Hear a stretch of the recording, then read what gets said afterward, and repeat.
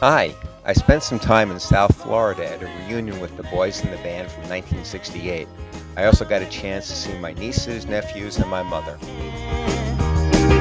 And when it's time for leaving, I hope you'll understand that I was born a rambling man. My yoga group got together for our annual holiday dinner.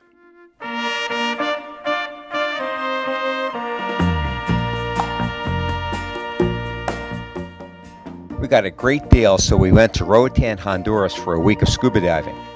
We got there Sunday night, but our luggage took the slow flight and got there Monday. On the way home, the airline rerouted us for an overnight in El Salvador.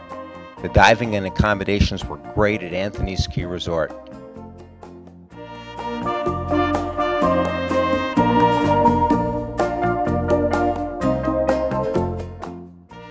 Rowdy was the star at his pet hotel. All the other dogs liked playing with him.